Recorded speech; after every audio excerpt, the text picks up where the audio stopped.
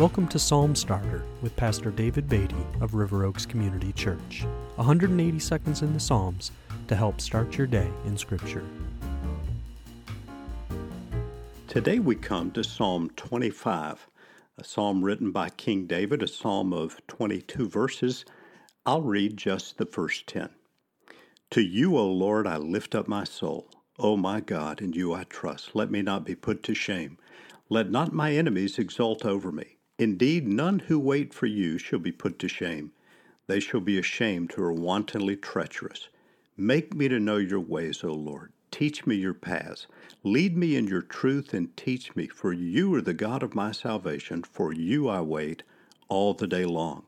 Remember your mercy, O Lord, and your steadfast love, for they have been from of old.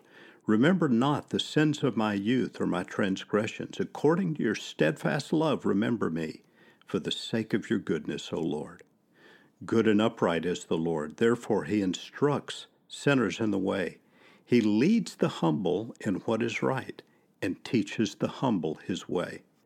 All the paths of the Lord are steadfast love and faithfulness for those who keep his covenant and his testimonies.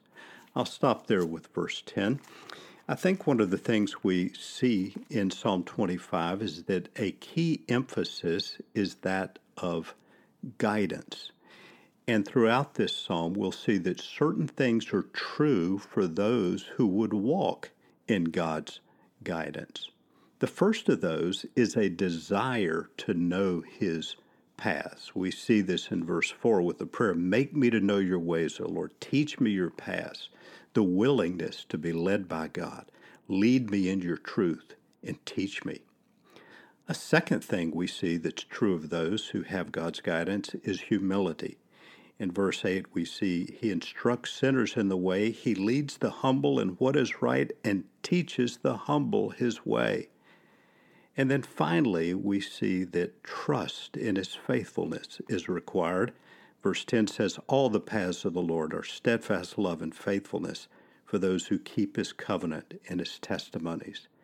These three things then are important in receiving God's guidance: a desire to know his way, his paths, humility, acknowledgement of our need for his guidance, and finally, trust in his faithfulness and steadfast love.